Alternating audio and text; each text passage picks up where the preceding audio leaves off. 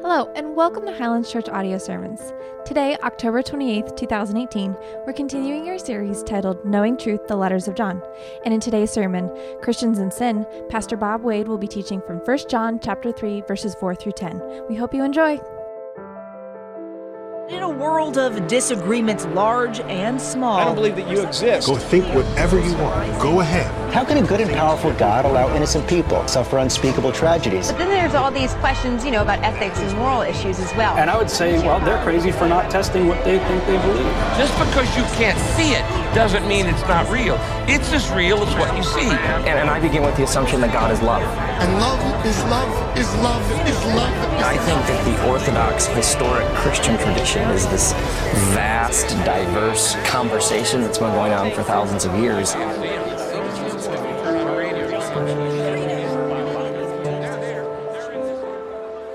The letter of 1 John reveals kind of a cultural and teaching and communication differences between the Middle East and the Western world. Hebrew is an Asian language. And at times that means that things are taught and communicated slightly differently. For example, truth is often, formed in a story, or it's given in sort of a picturesque kind of a way. When Jesus is walking along and he's talking to his disciples about their worry, and he just stops and he says, look at the flowers over here. They don't worry about stuff like that. That was pretty typical about how the way things were taught. And of course, if you go through the scriptures, you'll see that Jesus, very often taught in parables. And so again, he was sort of telling a story to teach a truth. And you have all the Old Testament stories. That's really different than how you and I were raised. We were taught to learn and think very sequentially. A leads to B, B leads to C, and so on. Hebrew thought was a little bit more circular. You might start off with the truth and kind of go away from it a little bit and then come back and reinforce it all over again, because that was just the way they did that. And you'll see that in John, and you'll see that as we continue on through the letter. Now, so far in the in the letter to 1 John here, we've talked about walking in the light. We've talked about the fact that Jesus is our advocate. In other words, he's our defense attorney by his blood. We talked about the fact that we're supposed to keep the commandments, that we're to keep ourselves from the Antichrist, those that would call him, say that he's not the Messiah, that we're not to love the world. We've looked at the tests of faith.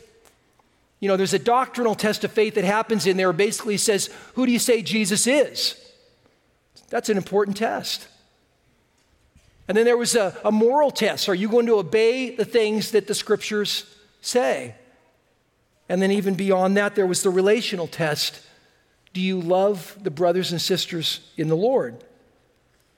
This morning, though, we're going to be talking about those of us who claim to be Christians and sin. Now, why is sin such an issue? Well, sin hurts us. It separates friends. It destroys relationships.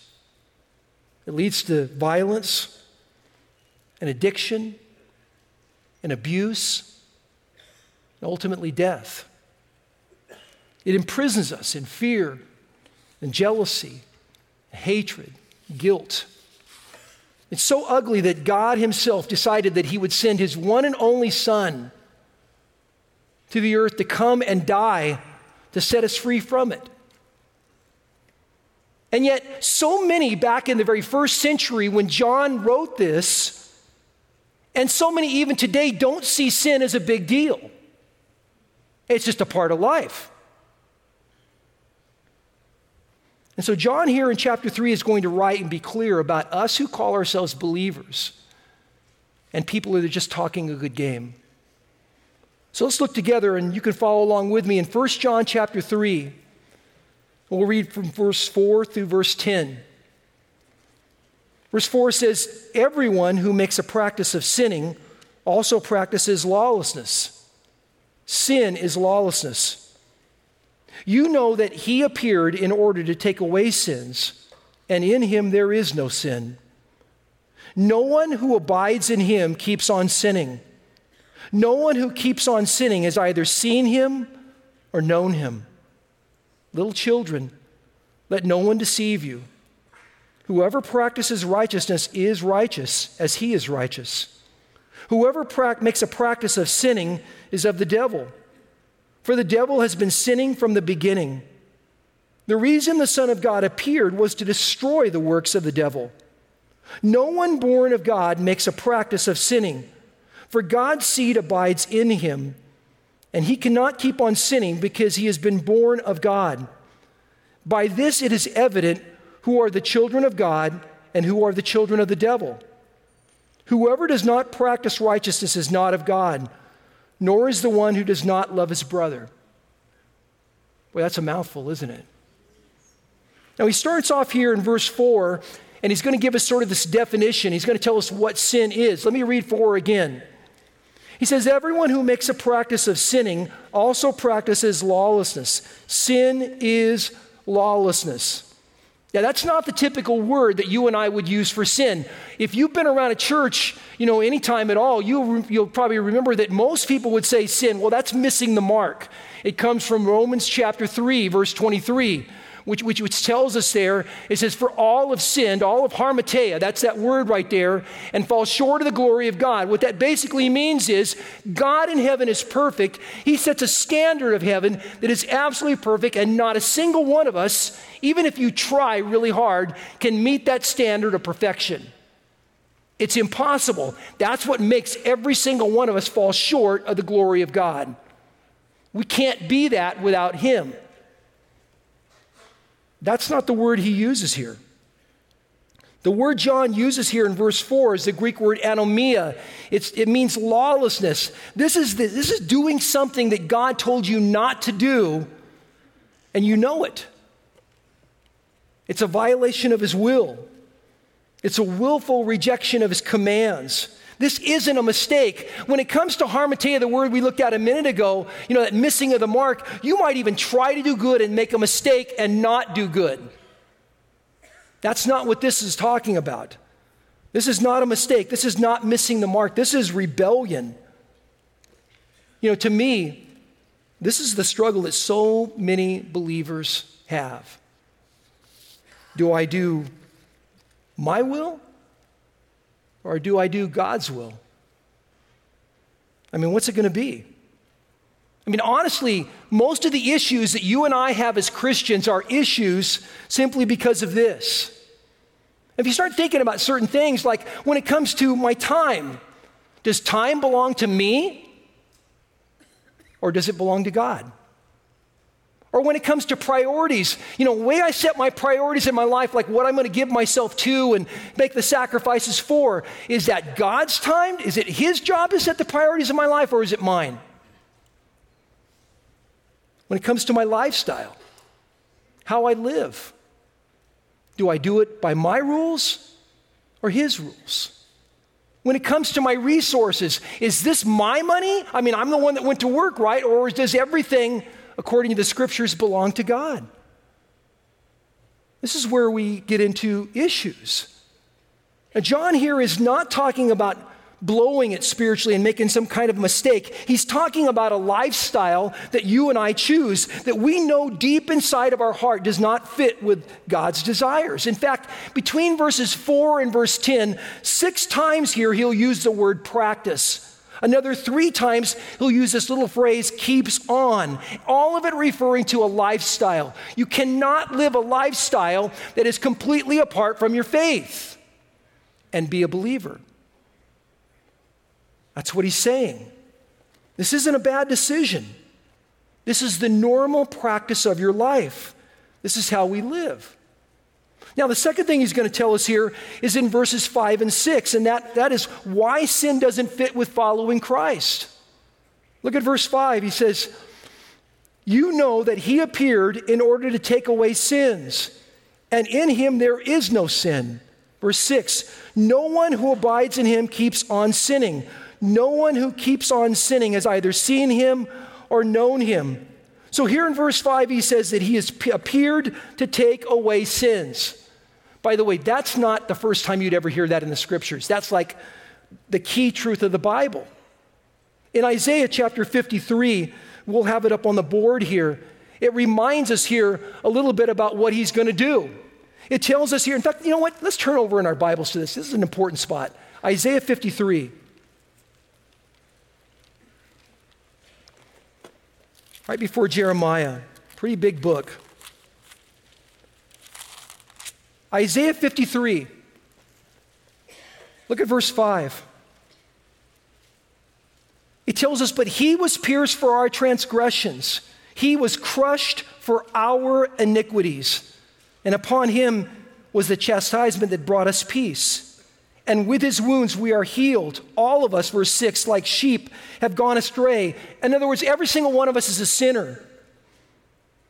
We have turned everyone to his own way, but the Lord has laid on him, his son, the iniquity of us all.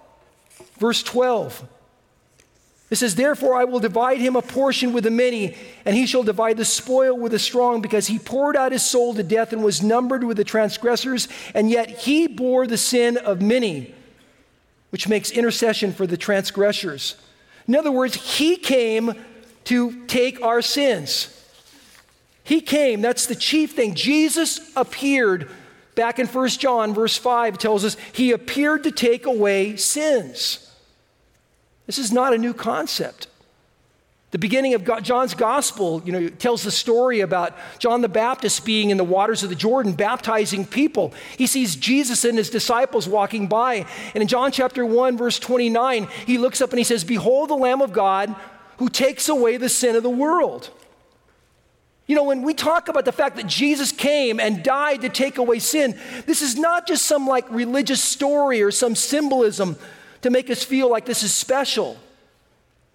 It should challenge us.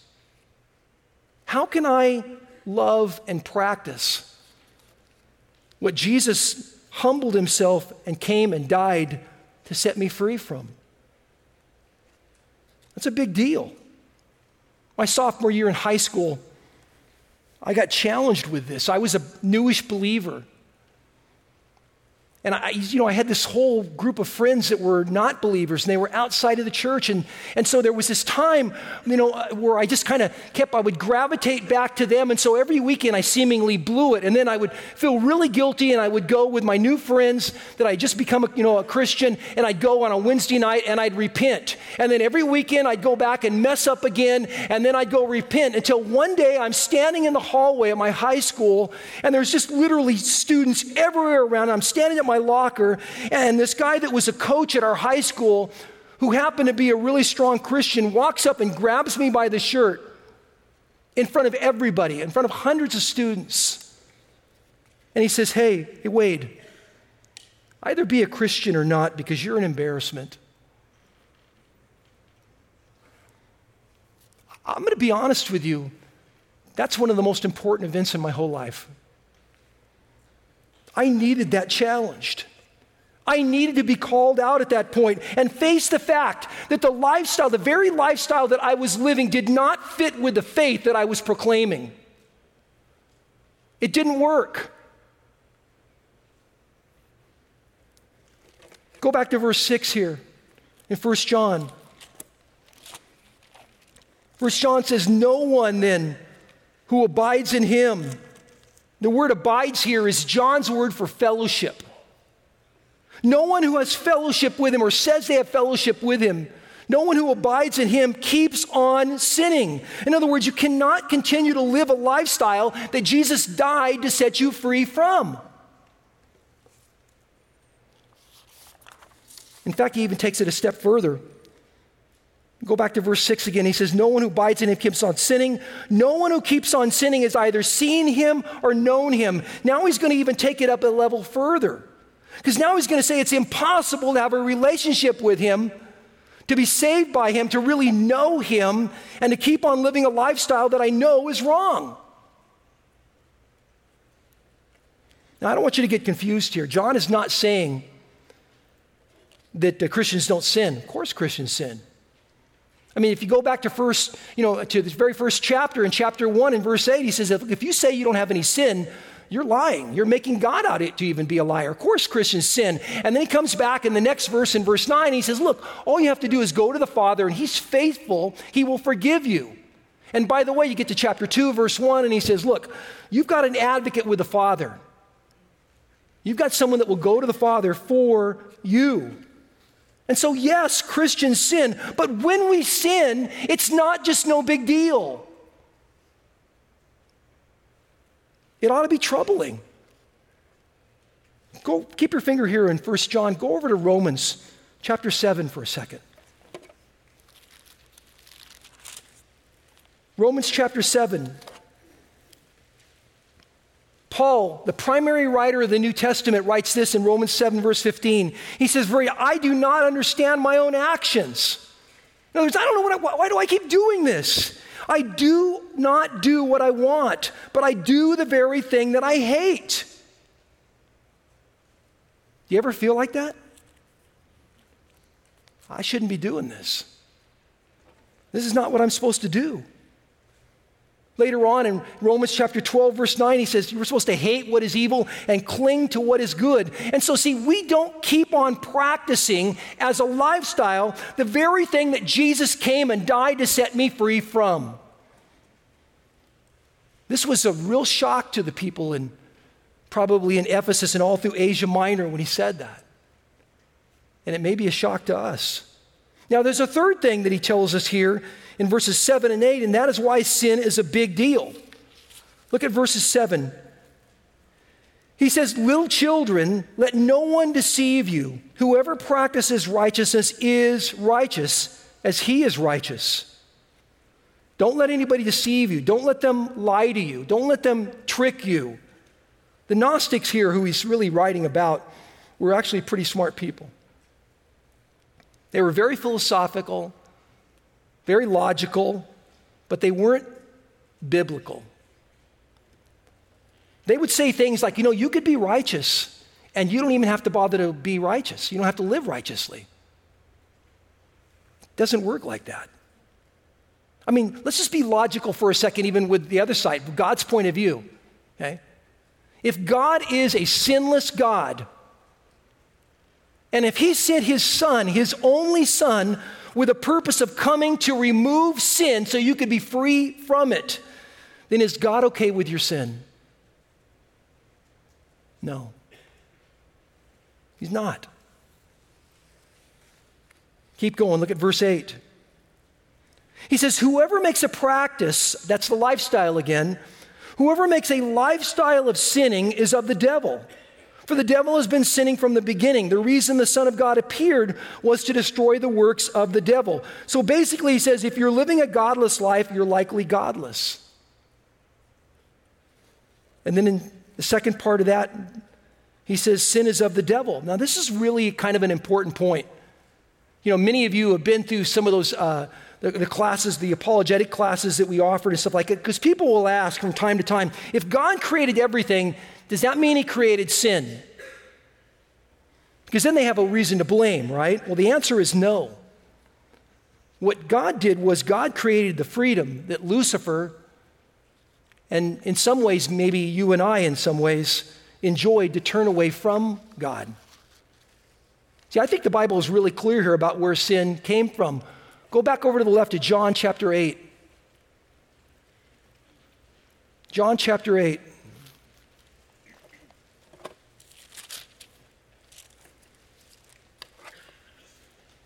Look at verse 44.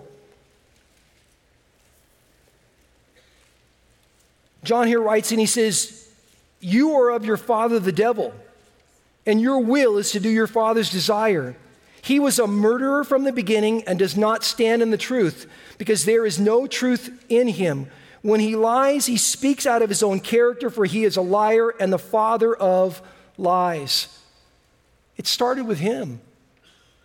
I mean, if you think back for a second, in the book of Isaiah, in Isaiah chapter 14, what Isaiah does is he lists God speaking about Satan.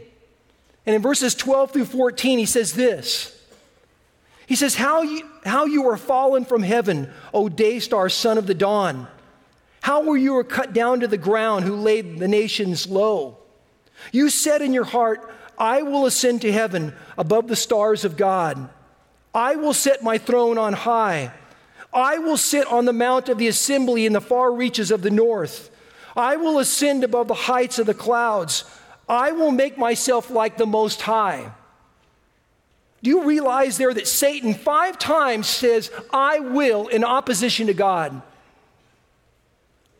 Obviously, it's egotistical. Obviously, it's prideful. But even more so than that, it was rebellious.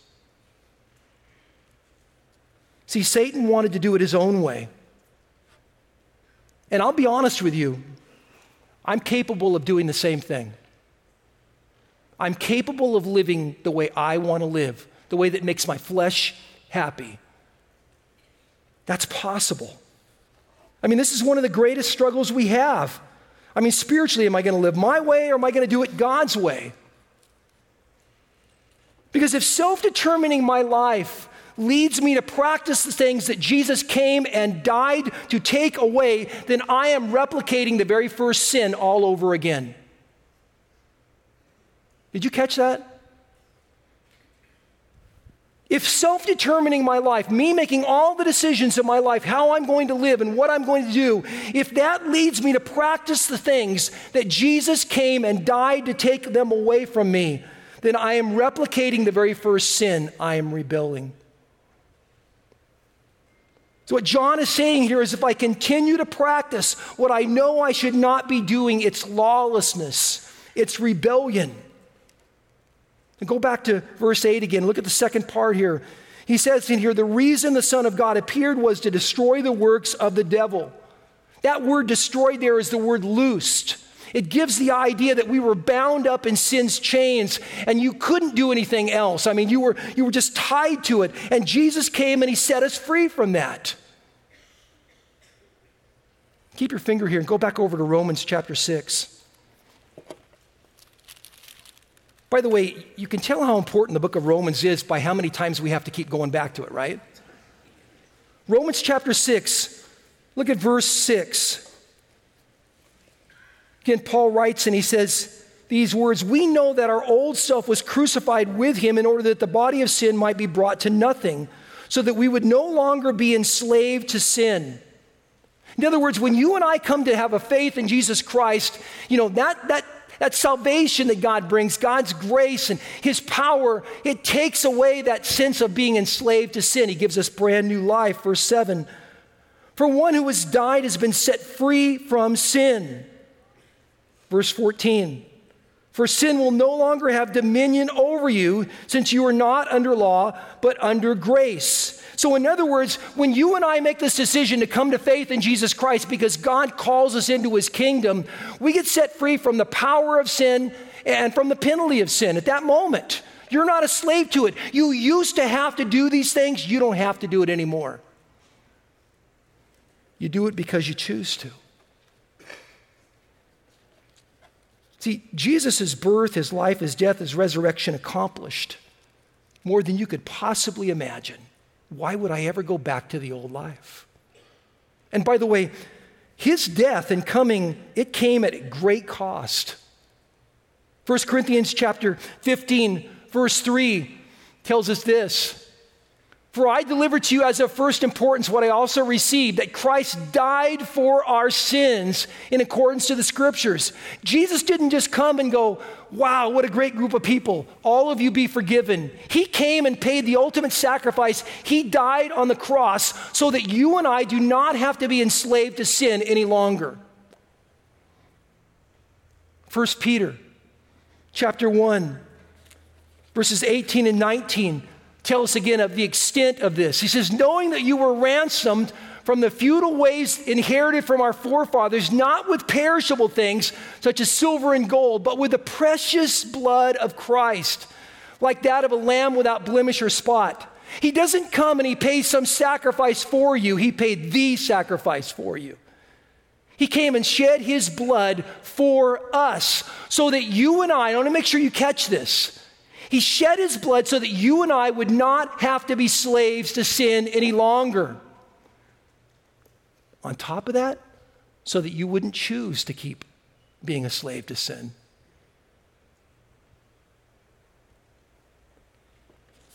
Now, there's a final thing he's going to tell us here. In verses 9 and 10, he's going to tell us what our lifestyle says about us. Look at verse 9.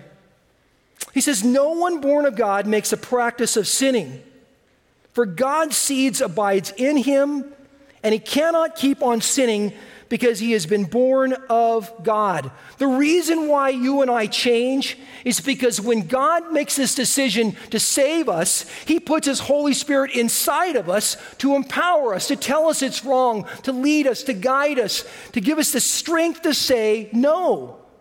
New birth in my life changes things inside of me. Let me take your Bible and go over to 2 Corinthians chapter 5 for a second. 2 Corinthians chapter 5. Look at verse 17.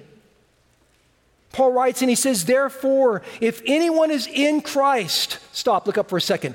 If you've made a decision to follow Christ, if you've asked Christ to forgive you and you've asked Christ to come into your life, you are in Christ. That's what that means. But now he's going to explain what it's going to mean for your life. Therefore, if anyone is in Christ, he is a new creation. The old has passed away. The old was when you were enslaved to sin. And behold, the new has come.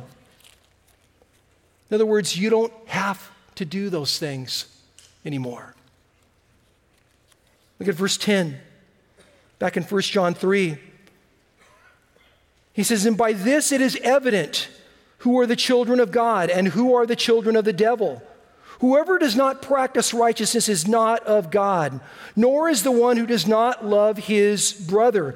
He says, as a result of the fact that you've got God's seed living inside of you, the Spirit living inside of you, it becomes evident who the children of God are. Well, how? They practice righteousness and they love the other believers. You see, how we live and who we love become a sign of faith. Our lineage becomes evident. It's obvious. And that brings up some important questions. If people can't tell that I'm a believer by looking at the people that I love or by looking at how I live my life, then I must not be living the way he's asking me to live. If it's confusing, it's not because of him. See, this isn't just about the words that we say. There were a whole group of people there in Asia Minor that were saying that they believed in Jesus, but their life didn't show anything like that.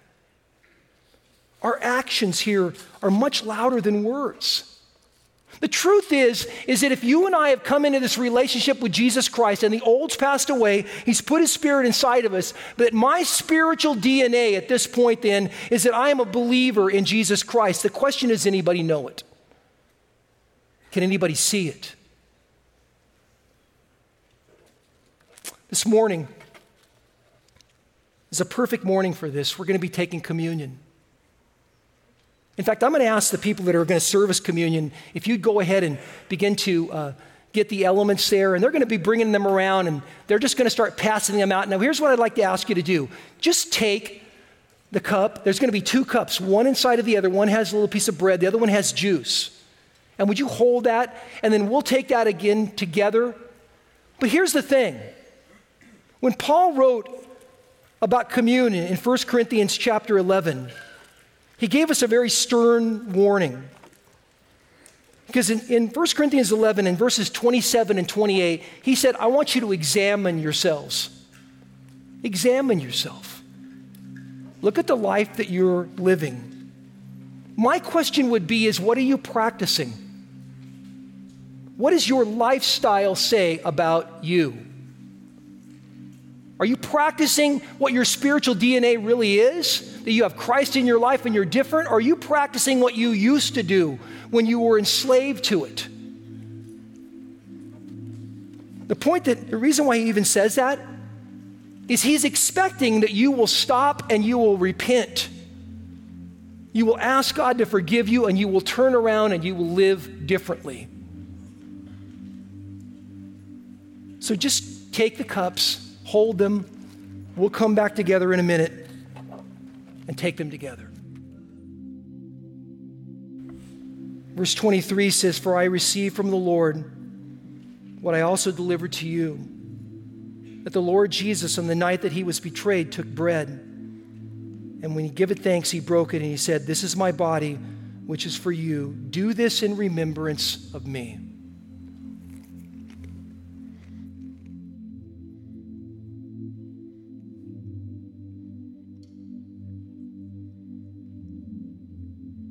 Verse 25.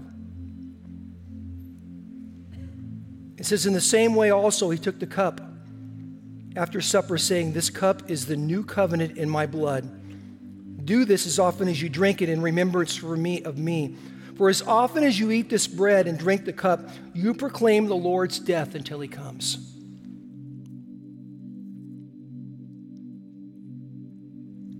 I want to encourage you that at the end of this worship service, after it's all over, there will be a group of people that will be down here. If you need to change your life and you'd love to have someone pray with you, there are people that see that as their ministry. Don't be afraid to come and pray with them. Would you pray with me? Father, thank you for sending your Son to come and die, to set me free. May my love for the Son dictate the lifestyle that I will lead and not the world. Thank you, Father. In Jesus' name, amen. God bless you all.